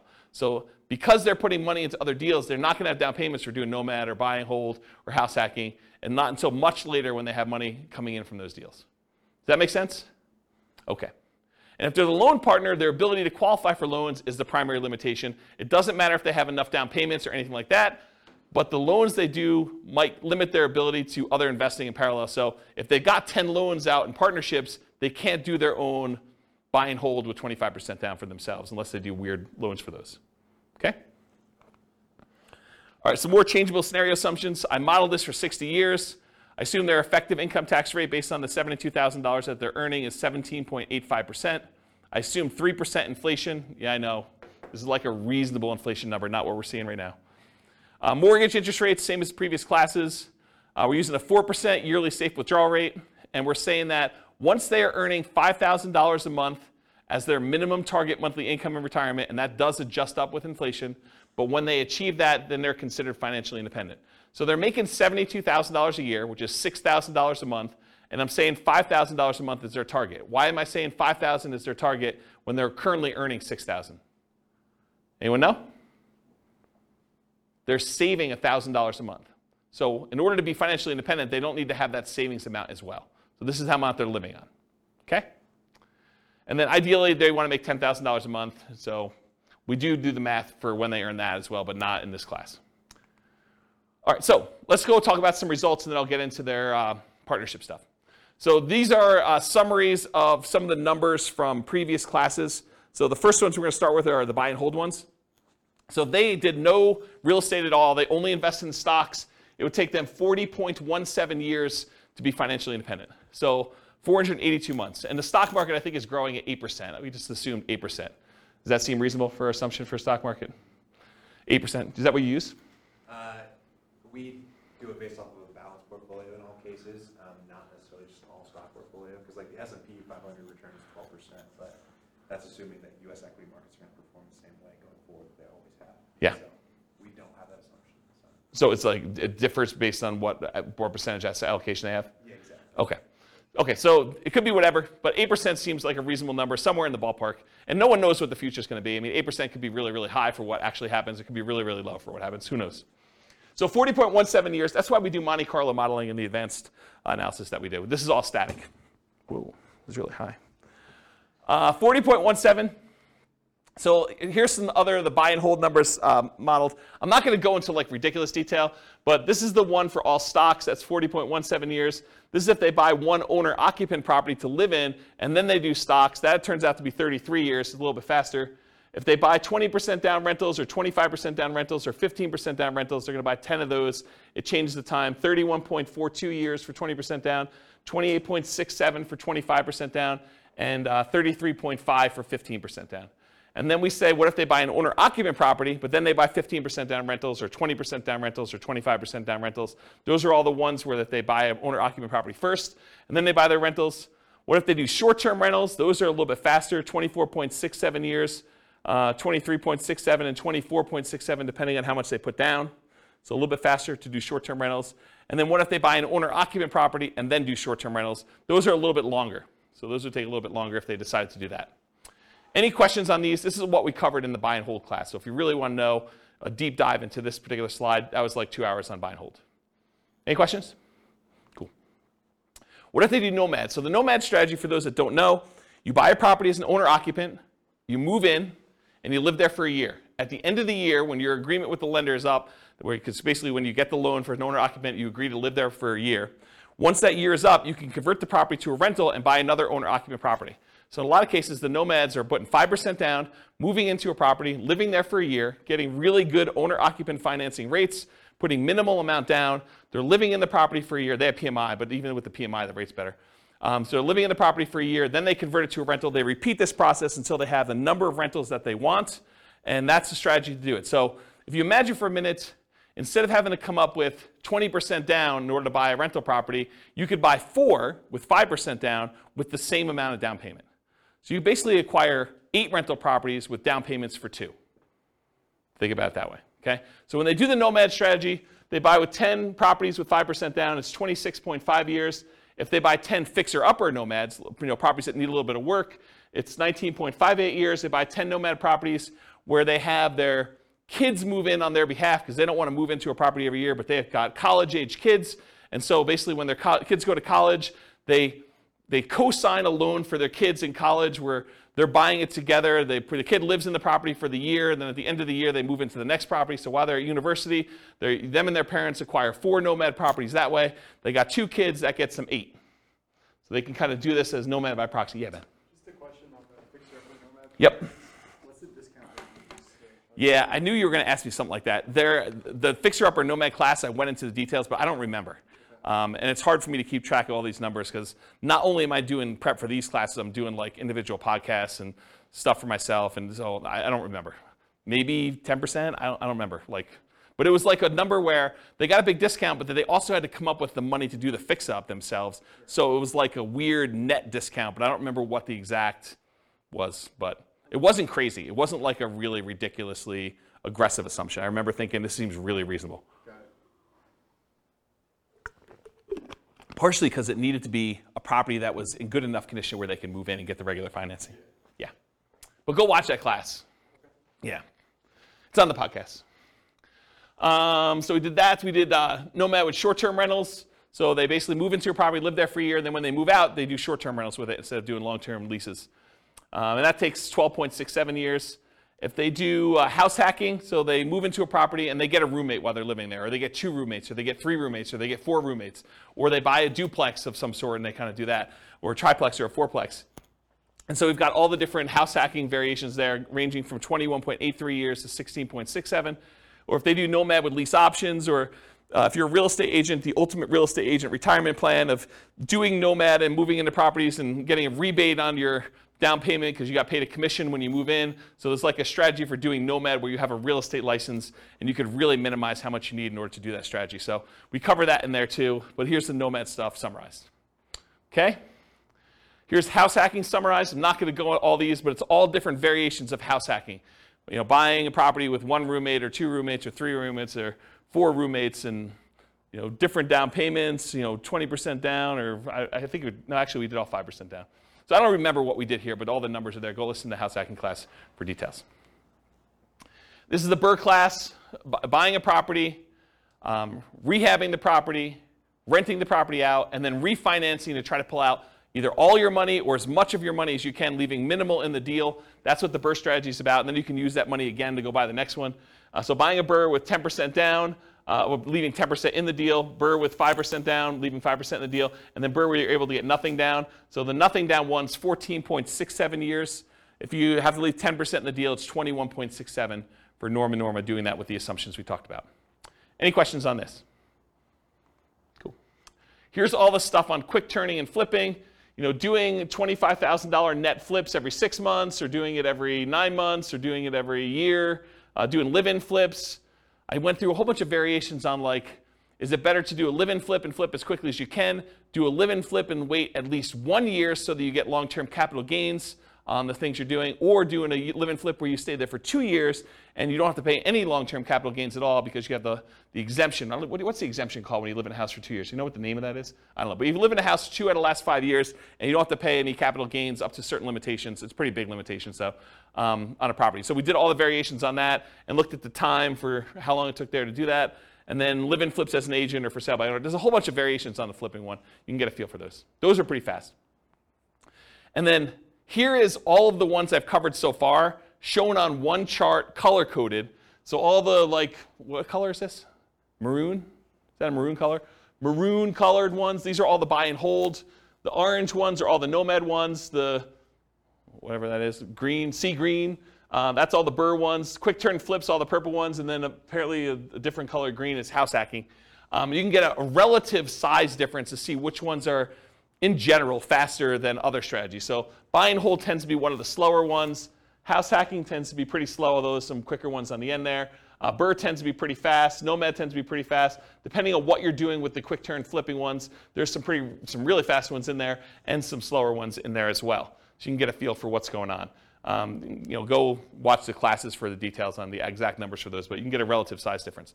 I love this chart. This is like one of my favorite charts now for being able to compare all these. All right, yeah. Short-term rental, was Yep. it on there? Probably because it doesn't hit the criteria. It is on there. It is? Oh yeah, short-term rentals are in here.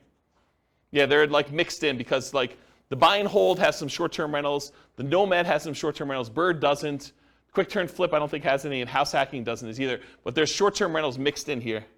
You're basically buying properties in short-term. Yeah, I don't remember where they are, but yeah, they're in there. Yeah. Yep. Okay, any other questions? All right, so creative financing, this was last week, right? Like everything's merging together. So last week was creative financing. This is buying creative financing with 1 month reserves all the way through to 6 months reserves. Everything from as quick as 8.83 years all the way up to 17.42 years for doing creative financing.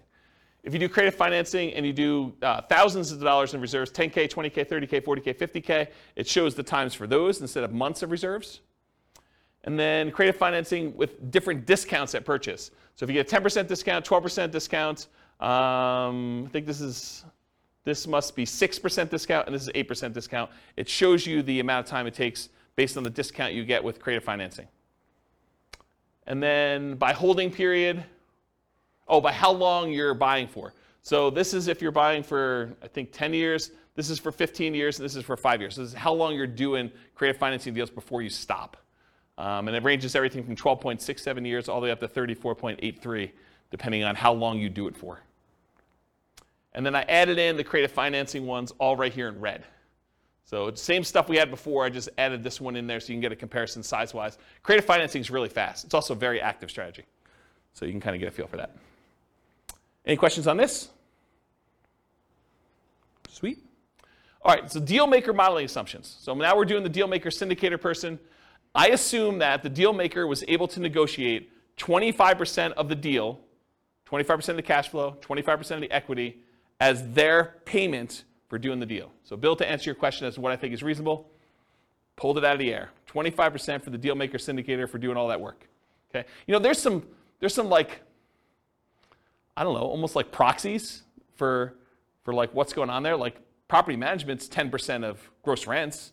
So you can figure out like what that is as a percentage of real cash flow and what that is as a percentage of equity at the end. And you can kind of get just a corollary for just property management as like that there. But then there's other stuff you're doing as well, like managing the partnership and acquiring the deal. And so, I don't know, you could sort of do that. But anyway, 25% of the deal, 25% of cash flow and equity. They're acquiring the deal. They're doing property management. They're also managing the partnership. They're disposing of the deal, although it's not modeled, because I assume that they hold it forever. And none of their own money is in the deal. Instead, they're investing their money in stocks at 8% per year instead. And they're not limited by debt to income or money. They don't need to have debt to income because they're not qualified for loans. They don't need to have any money because they're using a money partner to do these. 25% of the deal. How long does it take? If they do a deal every 12 months, 10 total, it takes them 21 years to be financially independent using those assumptions, where they're getting 25% of the deal. If they do a deal every 6 months and they do 10 deals, so they do it for 5 years, 19.67 years in order to be financially independent. if they do a deal every 6 months and they do 20 deals, because they're not limited by the number of deals they could do, doesn't matter what their DTI is, doesn't matter how many loans they have, doesn't matter how much money they have for down payments, so they could do 20, right? Just a matter of them managing 20 partnerships. That would take them 14.67 years for doing that, okay? Any questions on this? This is the deal maker syndicator role. Okay. Loan partner modeling assumptions. Again, I assume that they were able to negotiate 25% of the deal, 25% of the cash flow and equity for being the signer on that loan. Again, it's arbitrary. It's negotiated. They are personally guaranteeing the loan. None of their own money in the deal. Their money is invested in stocks at 8%. They're limited by debt to income, so they can't do 10 on day one. They don't have enough income to support it with low cash flow. But if they're doing it over time, their cash flow improves and they can qualify for more. They have to find the partnerships where they can get 25% for signing for the loan. That's another limitation they have. And they're limited by the number of loan spots. They can get 10 non-owner occupant 30-year fixed rate loans total. So they can't do 20. Looks very similar to Dealmaker Syndicator, except they can't go above 10 deals because of the loan spots. So they're both doing 25%. They don't have a money limitation, so it looks a lot like the deal syndicator because they're using like almost an unused asset, their ability to get a loan. They're not using money to do it, right? So I added these two on the bottom, but it looks exactly like if they did 10, just like the deal syndicator, the Dealmaker syndicator, 21 years for both of those. And if they do a deal every 6 months, they do 10 total, it's 19.67. They can't do the 20 though. They can't get 20, 30-year fixed rate financing loans. So that's why there's not a third one here. Any questions on that? Covered Dealmaker syndicator, I've covered loan partner. Okay. Money partner, modeling assumptions. They own 50% of the deal. 50% of the cash flow and equity in the property. They're putting up all the cash required to do the deal, 25% down, closing costs, reserves, etc. It's a passive investment for them. Only their money's in the deal. They're not doing any work or signing for the loan. They're limited by the money and finding the partnerships where they can get 50% by putting up the money. We modeled this 2 different ways. And of all the ones, I think this is the worst modeled, in my opinion, which I can go into detail some other time. As 50% of the property based on when they'll have enough to do a full 25% down payment, closing costs, and reserves. So it takes time to do that. And then as 10% return on all their money instead of 8%. So you could look at this, someone decides to do a money partner, and instead of actually modeling it as I own part of this property and I'm looking at cash flow, what if we just said, because you've got POPs in there and everything else, maybe you're able to overall get a 10% overall return on your money. The challenge with this, and I'll draw this on the board, is what does your return look like over time on a rental property? So this is time, and this is like your percentage return. Does the return you're earning, and this is return on equity, right? Because it's the amount of money you have tied up in the deal. Okay, so return on equity. So the amount of money you have in a deal, what is your return the longer you own an investment, a rental property? It drops. And that's counterintuitive to a lot of people because they think my cash flow is improving, my appreciation dollar amount is improving, my amount that I'm getting from the tax benefits, my depreciation is fixed for 27 and a half years, then it goes to 0. So that doesn't improve over time. And the amount I'm paying down the debt, well, that increases a little bit. It's increasing, but it's really increasing at a relatively slow rate, and it goes to 0 after the loan's paid off. So you'd think to yourself, hey, appreciation's going up, cash flow's going up, debt pay down's going up a little bit until it goes to 0, and depreciation's fixed. You would think that your return is going up over time, but it's not. The dollar amount you're making on the investment is going up, but the amount you have in equity is also growing. And the amount you have in equity is growing faster than the amount of your return is growing. So what tends to happen to your return over time is it tends to go down, and then it becomes asymptotic to what numbers? Anyone know? Anyone know what this number is right here, like at the low? Once a loan is paid off and once depreciation has gone away, what does it actually equal? It equals cap rate plus your raw appreciation rate. So it's whatever the cap rate is in the property, which is your return and cash flow of a property that doesn't have a loan, plus whatever your raw appreciation number is. So if properties are going up 3% a year and your cap rate's 5%, this is 8%. So your return approaches whatever your cap rate plus your appreciation number is at the bottom here, and it starts off really high. Your return on the equity you have starts off at the highest it is, and then your return goes down over time. So the longer you hold your investment, the lower the return you're getting on that investment is. It's counterintuitive to a lot of people, which is why some people will argue that whenever your overall return on equity drops below a certain threshold, some people might use 10% as an arbitrary threshold, they will either do a cash out refinance to raise up their rate again, minimize the amount they have back in the deal, or they'll sell the property and re-leverage up. Does that make sense? So you could go and say, as a strategy, hey, whenever my return on equity drops below X, then go ahead and sell the property, redeploy it as 2 different down payments or 3 different down payments or however many you can do with how much is in there, and then reboost the return you're getting on the assets you have. Does that make sense, everybody? Okay. Any questions on this? Pretty cool, right? So I was telling you this because when I kind of bumped their return up to 10%, you're like, why'd you use 10%? Well, because I think rental properties, especially leverage rental properties, can beat a 8% return, right? Typically. Although in this case they only own half, but it could beat a 8% return from the stock market, in most cases leveraged. But over time though, this goes pretty low. You know, if you really only have 5% cap rate properties and a 3% appreciation rate, it really literally is going to 8%. And if you're a money partner and you own half of this property, you're getting 4 on your money. So you'll probably want to get out of this deal at some point or refinance out and have less in the deal so that your return on the money you have invested is higher. So I used 10 because I picked it. I went and I actually looked at the average for the first, I think, 10 years, and it was higher than that, but not much. But you can go look at those numbers on there. Okay? So I'm going to model it 2 ways. I'm going to model it where they own 50% of the rental, but they put down the whole down payment. I'm going to model it where they put 10% return on all their money. So instead of the stock market money that they were earning 8%, I'm just going to say it's earning 10. And we'll look at the difference between those two. So these are the two. If they own 50% of the properties, it takes 46.8 years, 46.08 years. If they get 10% return on their money instead of 8%, it's 33.17 years. So pretty slow compared to the other strategies. Okay? Any questions on Money Partner?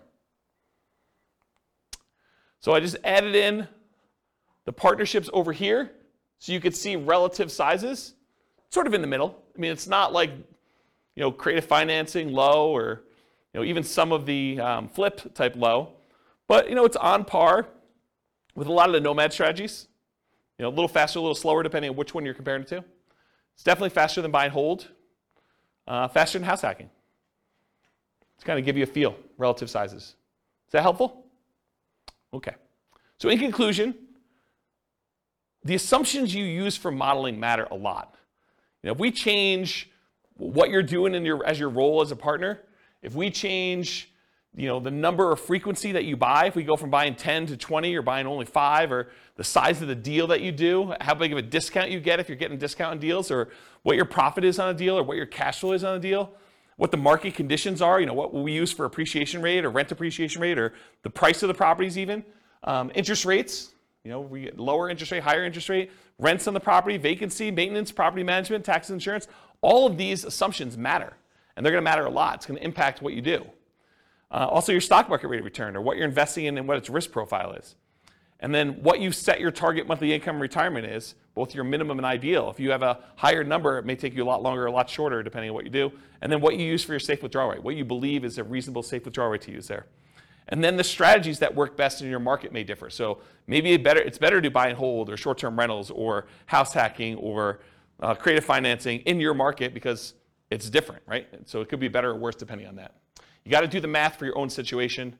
And then because I'm trying to do this recordings for all the different cities in the US, if you go to realestatefinancialplanner.com/model rather, for realestatefinancialplanner.com/model, I'm trying to do, it's not done yet, but all of these scenarios for all the different classes for every city using their city's prices and taxes and insurance and rents and everything else, so that you can go say, I'm going to copy this one because it's closest to where I live and it's most similar, and then I'll just change some of the assumptions for what's going on so you can just change whatever you want to do for you.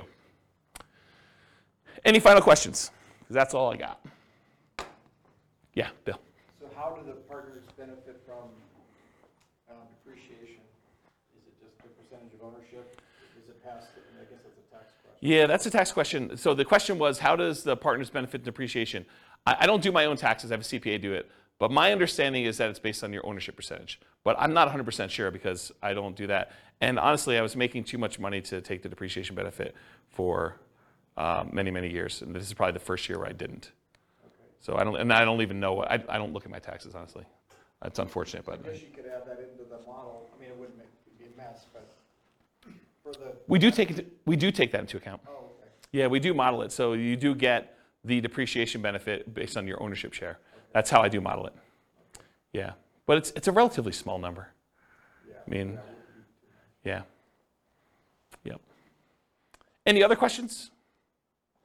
Is that helpful? Kind of a crazy class. Now you see the format right now. If you've been to other ones we've done, there it's like same format, but you now get to see it from different strategies, perspectives. Okay. No final questions? Question. Yeah, question. For someone who is new, how do you access those previous classes? They're on the podcast. Okay. Yep, they're on the podcast. Remember that city podcast one I was telling you about? Yep. So go look and click on a link for a podcast. All right, cool. Any other questions? Sweet, guys. Thanks for coming. I do appreciate it. I will talk to you all soon. Bye-bye for now. With home prices up, mortgage interest rates up, and rents up, but not quite enough to counteract the higher prices and interest rates, cash flow on rental properties in El Paso is harder than ever. Book a call with the Real Estate Financial Planner to apply our proprietary 88 strategies to improve cash flow on your rentals. See the show notes for a link to schedule your call and improve your cash flow today. If you're a real estate agent, lender, or professional in El Paso that wants to help our real estate investor listeners, consider reaching out to learn about collaboration opportunities with this podcast. We'd love to add more value to our listeners by having you assist our investors buy, sell, and finance their real estate investment. See the show notes to schedule a call to discuss collaboration opportunities.